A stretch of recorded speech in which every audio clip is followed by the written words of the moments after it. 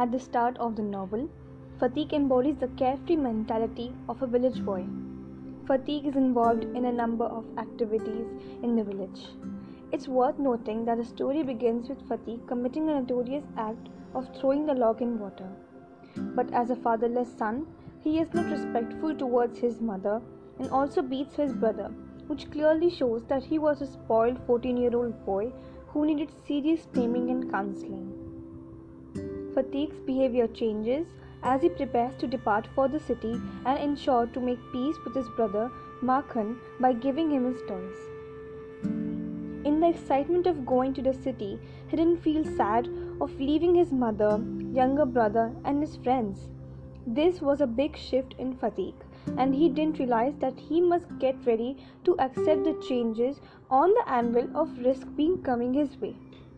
Unfortunately, Fatiq, a country loot and an overladen ass, as held by his mother, fails to chip in through the jostling of city life. Fatiq's stay in Calcutta is marked as a string of coldness displayed by people he comes across. His aunt despises his presence, his cousins tease him, while his teachers flog him mercilessly.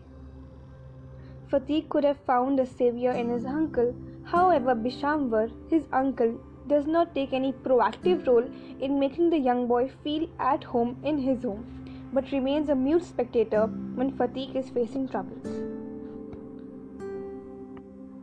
He had not even briefed Fatiq as to what all the young boy could anticipate in his city.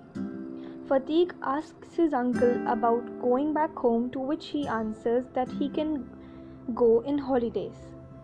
Fatiq loses his confidence under the pressure of family and school and never confides in his uncle. Fatiq tries not to trouble his aunt on several occasions in the story, but to his dismay, he always falls prey to his brunt of his aunt. This unabated chain of scolding and taunting takes a toll on his health, and he starts feeling nostalgic for his city. It only ends up aggravating his ill health and finally meeting his fate of eternity, finding a home for himself into heaven.